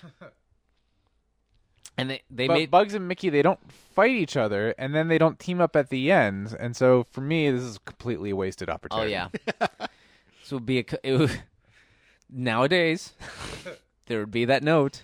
Well, there was the note where they were concerned. They were like, Mickey wouldn't Let him fall to his death. Mickey wouldn't let him fall to his death. Mickey wouldn't be cruel. He wouldn't Yeah. play a cruel prank on him. They're like, well, Bugs would. Yeah. So Mickey just doesn't know what Bugs going to do. That's what the scene no, is. I think it's Mickey knows what's up, but Mickey's like, yeah, he's letting it happen. He's complicit. Yeah. And they talk about in the Cinefex, they were very specific about which Mickey and which Bugs. Oh, really? That they draw, because they look different depending on different animators, that's- different time periods, stuff like that. So they were very particular. Well, actually, they gave the animator of Bugs all of the available permutations of Bugs through the 40s, and they were like, pick the one you like, and that will be the Bugs Bunny Really? in the movie. Yeah. They gave that kind of discretion at all to Yeah. the actual animator. Well, I think because most people, and they made the point, most people can't really tell the difference because everyone just thinks of Bugs Bunny. They're like, that looks like Bugs, and I accept. You get that composite vision in your exactly. head, yeah. Well, you call up whatever archetypal image of Bugs Bunny. To a man from- with a Bugs Bunny, all things look like Bugs Bunny. Yeah, they talked about that in the Cinefex with Roger. Every artist did Roger slightly different, but Zemeckis just saw Roger. Right. It's like the animators can all see the different Rogers, but there's just one Roger, and they made the anecdote. They're like, supposedly there were like 20 different Pinocchios too, but I can't pick them out. Only the animators at the time could pick them out. Well, I think the thing I love about that is there's so many permutations of these characters over the years. I have one of the archives of the old weekly Mickey Mouse strips, and the reason I got it, there was a review. They picked a very specific Mickey, by the way. yeah. There was no discretion given there.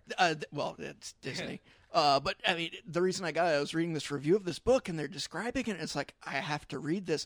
There's literally a week of news strip Mickey Mouse issues where Mickey is despondent because Minnie is going after some other guy, and it's a week of every day he tries to go and kill himself, and then changes his mind at the end. I'm gonna go jump in the lake and drown myself, and the fish comes up. How's the water? The water's cold. Well, okay, I'll do something else. You know, it's just a week of that, and you're going, oh my God, this is Mickey Mouse. What is this? This is everything in Toontown. If it wasn't, because again, I think people watching this now would totally not appreciate the amount of work that went in, because you do this all the time now. Now you'll have an entire movie on blue screen and not even care. But it's like, this is 5 minutes of just Bob Hoskins on blue screen with moving cameras and stuff like that. It's like, that's crazy. This is the scene. pre-computer. This is the scene coming up here that I think a lot of fans think of as the Jessica flashes the audience scene. Oh, yeah, which there's- I still say doesn't happen. I'll be the judge of that. Yeah. Well, there was a rumor. I think they said in the commentary they were talking about. It sounded like they were talking about Betty Boop, but that Betty Boop flashed the audience because something animators would do, and this is fairly well known, is they would just put in little Easter eggs like that because no one's gonna go through it frame by frame. Yeah. They can't. It plays at speed, so they just do it to amuse themselves and each other. They're like, "Hey, I slipped It's in a right frame here. of blah, blah, It's blah." right here when she flies through the air after Yeah. he hits the ball. But supposedly there was such a, whatever. Supposedly there was such a frame or a couple frames in this movie. They said Betty Boop. Maybe there was a Jessica one as well. But the rumor got out before the film did, so they were like, we gotta take that and out. they went back and took it out. Yeah. See, It the did problem, exist, the but- reason that happens, by the way, is that to draw cartoons, you have to be kind of wrong. To decide that's what you want to do. You can't for be a living. balanced person and a cartoonist, a long-form animation cartoonist, at the same time. If you're a balanced person, you choose a career other than cartoons. Well, and then and you get But- bored. You Again, just- we have a lot of webcomic artist listeners. We're talking about animation. Like, just go draw a movie. Well, even still, 24 even frames still, I at bet a time. I bet our webcomic our webcomic people know what we're talking about, because they'll be like Fucking yep. They'll be I mean, I'm sure they'll be drawing a comic, and then they'll be like, they'll just get so burned out and bored. They're like, and then they'll draw just this nasty orgy between the two main characters. I'm like, all right, I got that out of my system. Erase, and then go on with the story. But I'm sure that impulse strikes just to be wrong, and then you just don't leave it in. Well, it's reinforced by the technology at the time. I mean, this was the era of film. Film, you can't go frame by frame. You would melt the film. That's the whole point. I remember when I went to my first gig at out here in Hollywood as a visual effects artist, and you go in for dailies, and they actually had a full 2K projector, screening room. And they're like, yeah, this is cool. We can, project the full 2K plates and see all the detail. And it kind of sucks because the directors and the supervisors can go step by frame by frame by frame. And it's really not the same as when they had to, for dailies, send out the visual effects to get transferred to film and then brought back. Get it and print then to film, yeah. You couldn't. And it's like, yeah, they're a little bit more, critical these days. Although supposedly at the really big places, like I think it's Murin, but it might be someone else. But I remember, and this may not be true, but I remember an anecdote about one of the big ones who says, I'll watch it 3 times at speed. If I don't notice it, it's fine. Like, I'm not going to frame fuck it. It's just Nice. And that I like that. That tends to. I find the places I work, as it gets into crunch time, that's what it turns into. Oh, yeah. At first, they'll be like, "Oh, this little pixel," and blah blah blah. They'll play it 3 times. They're like, "Oh yeah, well, I totally actually catch that, but I'm supposed to be looking over there. So if they catch it, we've done something wrong anyway. Move on." Yeah. When it gets to that point, you're like, yeah, we just need to get the shot out. Yeah, Yeah. well, when any day, anybody's day is shorter than they would like it to be. So it's like, do I want to sit here and watch this? No, I'm gonna worry about the 10 other things that are more important. I've also had the couple of months of the other where it's like, no, you guys, you're focusing on the wrong thing. Yeah. Just go with it. This dip truck, I've always thought was awesome, and they have the dip truck, or they have a form of it in the Toontown at Toontown. I was gonna say, I know Yeah. I've seen it somewhere. Well, that seems just dangerous. You can't just leave that sitting around. It's unloaded, Yeah, I think it's. I can't remember. I think it's like crashed through the wall or something because That's where what it was happens. left. Yeah. It's don't they have like it's almost a replica of this set in one area? Yeah. So At Disney World, right? Disney World has a Toontown. Disneyland has a Toontown. too. Disneyland has Yeah. a Toontown as well. I know. I mean, there's bits and pieces of this movie all Right, over right. Disney World as well. Ah, yeah. Look at the shadowing on her. Like she has the film noir, like the diagonal cut of light. Oh yeah, and he just then had like the almost Sin City level film noir. His glasses just pure white. Yeah. Yeah, the crazy thing is, I mean, as a kid, this all completely went over my head, obviously, but now it's like, oh, the crazy thing is, Doom won. I know. In our modern world, Doom totally won, and there are freeways. There's no public transportation system. There are gas stations and billboards every 3 feet. it kind of makes you. But you okay, leave so- the theater so- going, what world am I living in now? Yeah. So that moment right there, he goes, "My God, it'll be beautiful." Like that to me that's Doc Brown. Yeah. That moment, that line is I exactly agree. equivalent That's to the intersection of yeah. the two. Yeah. Well, that's also the moment, like you say, Pine trees. because that's the way that's the way LA is, and you're watching that monologue he's got, and it's like that's completely sick and insane. Oh wait, he won. Yeah, that is how it is. Well, it definitely does this job then of you want to live in the world of the movie. Right, exactly. I guess I don't know whether it is or not, but I guess it's a nice way to set up for at least the adults members of the audience. Like, oh well, maybe he will actually win at the end of the scene, because we know, fast forward 50 years, and we know in real life he wins. Mm-hmm. His philosophy wins, at least. So maybe the characters are in real danger. Maybe Roger Rabbit really will die. Oh, that's true. Yeah, that's I a mean, good point. Pushing I don't know those if that was a exec- conscious choice on their part. It kind of sets up those expectations that they can subvert. I don't know. Yeah, worth pointing out that Roger, we were talking about when Roger has a gun. He has a toon gun. Mm-hmm. If I were a human, I wouldn't want to get shot with a toon gun. I wouldn't. I'd rather get shot with a human gun, probably, because a toon gun is crazy. When Jessica Rabbit shoots the guy that is about to shoot Eddie Valiant in the alleyway, Well, she shoots Doom. It's she Doom. shoots Doom. Right. Is she holding a toon gun? I don't remember. Well, the Weasels have real guns, That's right. but they But also that's- have I- toon that's knives. probably- But they have real guns when they're walking around in the real world. Right. That's probably actually meant to be a clue. The fact that she shoots him and it doesn't kill him, he runs off and he doesn't seem to be injured at all. And also the way if you watch the way he runs very cartoony. Oh, like, he runs this kind of like that apparently kind of like that bow-legged skip thing Oh, that yeah. people do. Well, that was a second unit thing. That was apparently Ken Ralston in the Oh, really? Judge Doom outfit, because it was just like they were just getting a random thing of his back, and they were going to ADR it later. So it was just that's the VFX supervisor going down a blue screen alley. But it's perfect. It seems perfectly right that Judge Doom would run that It's way in this completely in movie. character. Yeah. There we go. Here's the laugh yourself to death thing. But now for the actual For the payoff. the payoff. Yeah. And the payoff also for if there's anything, maybe they could have pushed more on Eddie's side about the fact that he used to have because they talk about it a little bit. It's like, we like Toontown. My brother and I like Toontown. We thought it was a bunch of laughs. You see pictures of them. We being used very, to be well being very goofy. Zemeckis does the Zemeckis thing of Yeah. the slow pan over the all the different pictures and Yeah. photos of the guy's life, and so you see all of the evidence for that pretty much in that one pan, but you don't get a greater sense of it otherwise. Yeah.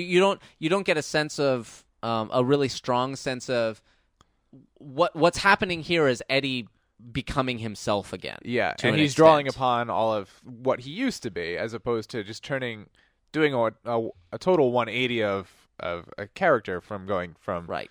a total stick up his ass kind of guy to the wacky guy. Right. Yeah. He's going back to the wacky guy that he used to be. Right. And I still accept. Here's the hidden Mickey. If you're a fan of Yeah. Disney World thing, you know that they have hidden Mickeys all over the place. I do still accept Him holding the ball, the barbells. Is that hidden Mickey? the idea that his his thing is like he's like, I don't deal with tunes, I don't like dealing with tunes and blah blah blah, but finally accepting, he's like, if I'm going to deal with tunes, I got to do it their way. I got to play by the tune rules. I got to play by yeah. tune rules. So it still works in that sense. Yeah. So I'm not saying it doesn't work, but the fact is that the seeds are planted that this is him Who he used to be. Him opening himself back up again. Roger has given him the ability to get back to who he used to be, and that aspect of it, unfortunately, isn't emphasized enough for that to be really clear. Yeah. Based on that def- information having been there. It's definitely a second viewing or even a third Yeah. viewing kind of really pulls it out. Yeah, and this was this whole sequence took apparently like months to film because every time they had to shoot everything in order because the place progressively gets destroyed as they go, and whenever they shot with the dip machine, the dip truck. That shit just turned everything dip colors. So they'd get like a shot off, and they're like, "All right, reset," and it would take 3-4 hours to reset for another shot. So they were just. I've said it before and I'll say it again. I do not ever want to work in the art department. Ever. God. That must have been scrubbing it clean, Scrubbing and resetting and- that's just. And of course, that And was hosing down. That was second unit stuff. Obviously, they wouldn't keep the lead actors sitting around for hours and hours and hours just to get 3 shots a day. But all the shots that the actors aren't in of just the truck rolling and blasting at the tunes and stuff like that, those took weeks to get. So Weeks to shoot, years to animate. Yeah, exactly. it's so easy to forget when you're watching these. I mean, even as we are in the industry, just how much work goes into the most simple of things on screen. Well, especially now, us being in we're not in this industry. true. We're, Yeah, that's true. We're in a very different industry than the one they were working in at this time. And so even thinking, man, that was a lot of work. It's like, yeah, that plus no computers. You know how pissed off you get when you don't have enough RAM? Like, not even, come on. They're working optical. Yeah. You know how pissed you are when a render fails? Like that times 5 months. Yeah. This Because when the render failed, that was your fault. And you had to go back and fix it. render fail back then was carpal tunnel syndrome. Yeah, exactly. The whole sequence, the building of the spray inching towards Roger and Jessica's like that. There are very few moments that are just so crystallized in my memory as being so powerfully emotional. Just absolute terrifying. Yeah, that and coming up soon, Doom getting run over by the Oh, steamroller. God, yeah. Yes, yeah. The first Doom punching it with the glue. Yeah, and then getting stuck taken and under. rolling Yeah. under it. Growing up, I wanted one of those holes so Oh, yeah. bad. Yeah. The guys who made Portal, they just watched this and went, wait a second. Yeah. We could do something with that. But and you know, all of this, speaking of guns on the mantle, as we did earlier, the portable holes were set up earlier. This Yeah. thing that he's about to use, the punchy thing, Oh, is yeah. set up earlier. It's like they weren't dicking around. they knew what they had to set They up. put the and- boxing glove mallet on the wall. That's Yeah, for sure, exactly. on the mantle. It's got to be a slightly bigger mantle, but it'll fit. Man, and they also talked about in the Cinefex having to really design a very particular kind of pressure system because Zemeckis wanted the dip to be like a laser beam. He wanted it to just come out in a solid bar of dip. Oh God! Yeah. This moment right here. Yeah, it's the noises he makes that make it really horrifying. I think. It's almost that slight variation on the Wicked Witch melting Right. kind of. Well, that definitely happens when he actually melts in the dip. Yeah. Well, yeah, That it's literally that. But God, even the slow way he was moving, it's like this is scary now. This is officially past. Cartoons aren't cool anymore. Suddenly, I'm not okay with tunes. This feels like it's introducing we went from the really smooth cell animation to almost the jittery stop motion. This is stop motion. This is yeah, stop motion. yeah, Yeah. which it's that disconnect that I think goes, okay, it's even creepier. Yeah, now I'm scared. This is different. Almost has an airplane vibe to it for some reason here. Oh, it's because it's It's the puppet feel to The, it. auto, the okay. autopilot. Yeah. Yeah. When I killed your brother, Oh my goodness. I talk just like yes. And man, Christopher Lloyd, Oh, he's like, I get this. Let's do this. He's just completely crazy. Christopher Lloyd still amazes me as an actor of just, after having seen him in person and seeing what he really genuinely carries himself in Brian, person. do an impression of Christopher Lloyd in person. Actually, raise the level up a little bit. Okay. Now, what was it like to work with Crispin Glover? It was great. Can you speak up, Christopher? We can't hear you. Strong work, everyone. Comedy bits. Yeah. But This is- but that's the person in real life, Right. and then he does this. And then he just turns this on. He saves it. He saves it all up for the day. It's what Trey's Gilbert Gottfried's story. Yeah. Also this movie is very much like Ghostbusters in the sense, number one, that it is a drama with jokes. That's one of the reasons it works. It's a straightforward movie that happens to have some ridiculous elements to it, but everyone's behaving. They're like, this is the world that we live in. He literally says, "Yeah." Yeah. And number two, it's a movie that has it's brought you on this journey to the point where it's like you accept. It's like, okay, Judge Doom is a toon and he can do any damn thing he wants to. He can turn his hand into a buzzsaw and all that stuff. I'm pretty sure we talked about this on the Ghostbusters thing. It's like if you just tried to bust out the Stay Puft Marshmallow Man at the beginning, people would be like, this is the dumbest fucking movie that has ever been made. And I think if you tried to do some. If you tried to do the Judge Doom reveal any earlier than this, it wouldn't have worked. But because the movie brought you here, it's like this is where we need to get to. Absolutely. The movie told you, as we talked about before, the first 10 minutes are crucial in, it's communicating what the tone and the identity of this movie is. And this, Roger Rabbit is definitely a great example of that. But it's like, okay, here's the first 10 minutes. This is what this movie is. And then absolutely be that through the rest of it and you have to be able to earn the really ridiculous crap at the end. And Roger Rabbit definitely succeeds. Yeah, and then the corollary of that is most movies you have to pull out the ridiculous crap at the end too to make it worth the trip to that point. So watching that whole Doom sequence, I'm almost tempted. I would be interested to see either a revisit of an actual movie or a full movie with all just normal human actors, but with cartoon eyes, because that really sold the exaggerated character really well. I don't. Well, watch. You know it's what? Scary. There's actually... You know what? Watch the rest of Zemeckis' stuff since 2000. There you go. There's That's a good point. a stop motion cartoon, a short film that somebody did. I can't remember the name of it or anything, so good luck. But it was really interesting technique. It was stop motion stuff, but real eyes were tracked into the puppets, into the models. So you had the real eyes back in there. Do not want. It wasn't as creepy as it sounds, but it was still definitely an uncanny valley. It's not as thing. creepy as Muppets with Human Eyes.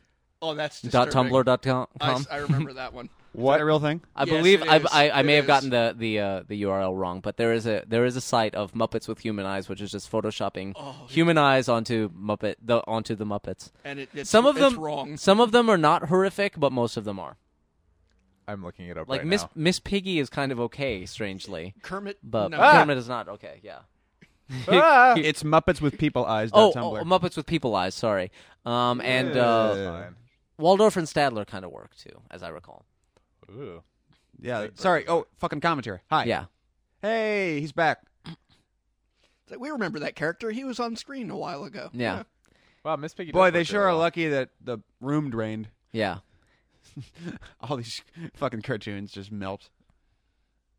Yeah, that was always my thought too. I was like, there's got to be some. Even as a kid, I didn't know the word residue, but I was still thinking there's got to be some residue on the ground. I wouldn't run in there. I wouldn't. It cleans up really well.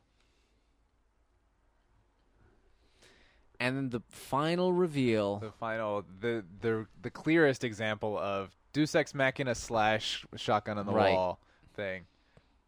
Yeah, this is straddling the line because it's like, wait a second, it reappears. You're almost cheating, but you're not because it's a You're cartoon. not cheating because it's toon rules. Yeah. But it is funny how, going back to the jackal thing, how they set up the jackals will die if they laugh too hard. They set that up like 3 or 4 times. Weasels, but yeah. Weasels, rather. But they only really talk about the invisible link just the once.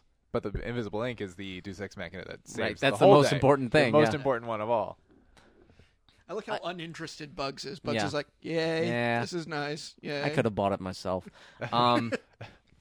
He I would have done this whole plot in 10 minutes. yeah. I do also love the fact, which again, this was a complete, screenwriter invention, and probably once they were like, when they figured out that they were going to be doing movie tunes and stuff like that, the idea that the MacGuffin, the guy who gets killed, is the guy who makes the Acme products. He's the guy who sold all the stuff to the Coyote, to Wile E. Coyote and all the Roadrunner cartoons. I think that's awesome. The ubiquity of the word Acme growing up boggled my mind. Oh, it was everywhere. Because it was all the cartoon stuff, and then I saw like a real company called Acme something, and I was like, "What?" Yeah, the grocery store that my mom shopped at when I was a kid was Acme. And that always just did wrong things to my little kid brain. yeah. We should not go there, Mom. They never work the way they say they will. That is It not. was just like it. If cartoons have taught me anything, you do not go to Acme to get food. But that's a real world thing. But the Acme is the cartoon world thing. But how do they with the? They don't go together. Here we go. and Porky's Little Send-Off. It's a nice touch to be able to combine both. Yeah. Well, they were gonna do Porky sign off. Then they're like, we're a Disney movie. We can't end with Porky Pig, and that's when they decided to bring Tinkerbell in. But it's perfect. That's, it fits, that's the yeah. Disney sign-off. Yeah. This movie fucking held up, man. This was fun. A lot of impressive stuff here.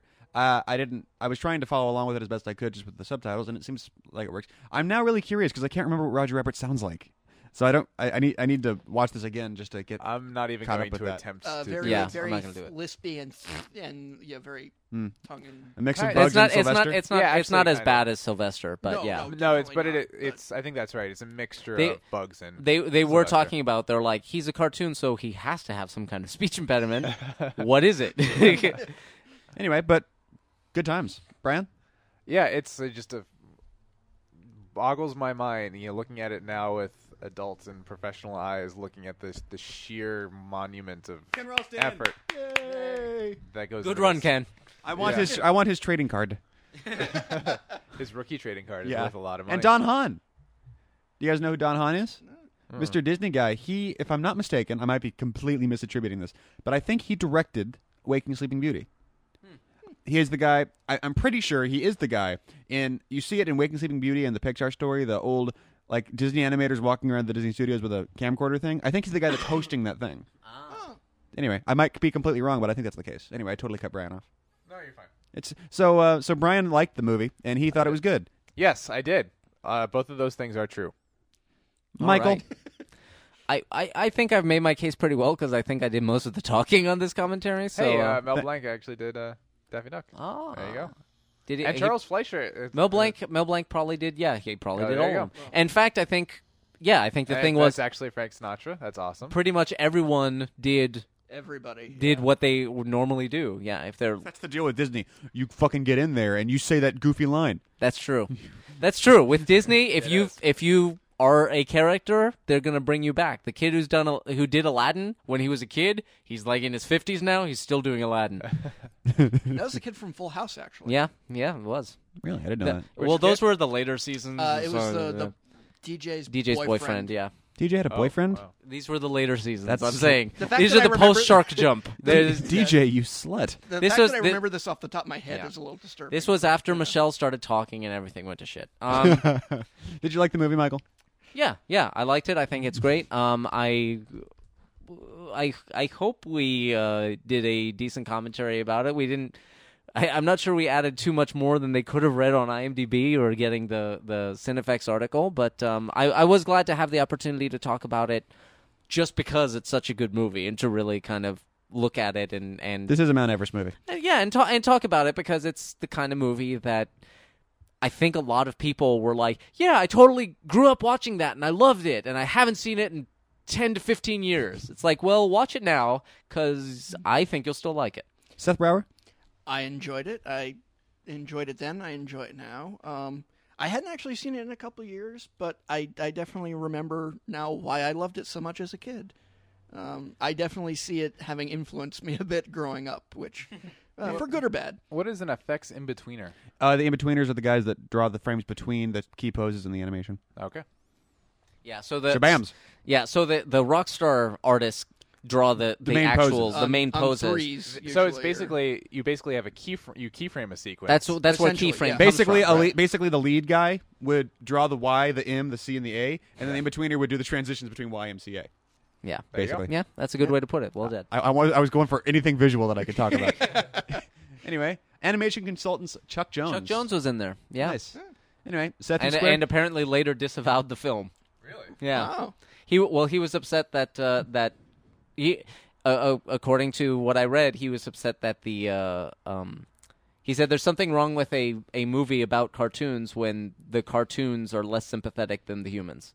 Oh yeah. Ooh. Fucking hippie. That just seems like you have a stick up your ass, but Yeah. He probably does have a stick up his ass about cartoons. Let's be fair. He's Chuck Jones. Yeah, you get to a certain point in your career, you can kind of Walt Disney talks shit about bad cartoons. Who does he think he is? It's kind of like Frank Oz before. Gordon the New Ramsay has a Muppets. stick up his ass about food, and it's like, well, all right, I'm not going to feel the same way, but I totally see why. Yeah, the Frank Oz thing Frank kind of Oz. bums me out. I'm really hoping that he comes back after having seen it and says something to clear the record. But yeah, when it was the in the first script form. draft, right, or Yeah, something. It What? was in the Frank Oz early- read the first draft of Muppets and was like, "Boo," and he said, "Nope, they're not treating the characters with respect, and I'm out." which is a hard argument to levy at the Muppets when you see the real movie. I'm with Frank Oz still on the final movie. They don't treat the Muppets with respect. Not especially. It's like it's a 90-minute blowjob. A Muppet blowjob. It's a Mupp job. You can get a blowjob from someone who doesn't respect you very much. Go on. Anyway, Anyway, this has been Down in Front. You can always find our episodes at downinfront.net. Subscribe to us on iTunes. Get a brand new episode every single week. Twitter.com/downinfront. Facebook Down in Front Show. Email us at downinfrontshow@gmail.com. Register in the forum, which is a wonderful community, and there we announce when and where the live chats are going to be, which happen at downinfront.net/live. But the forum will tell you when, where, what movie, and all that stuff. So will Twitter. But if you register at the forum, you can be part of a conversation. It's fun. Please buy our shirts. Please pay for our pizzas. And Holden Hill Design and maintain the website. While my name is T. Christie. Hi, Scott. Seth Brower. And this has been Down in Front. Thank you much for listening. Good night. Good night. Like, seriously, you think the groupies for the Rolling Stones respect the Rolling Stones? No, they just want to say they blew the Rolling Stones. That's what the Muppets is.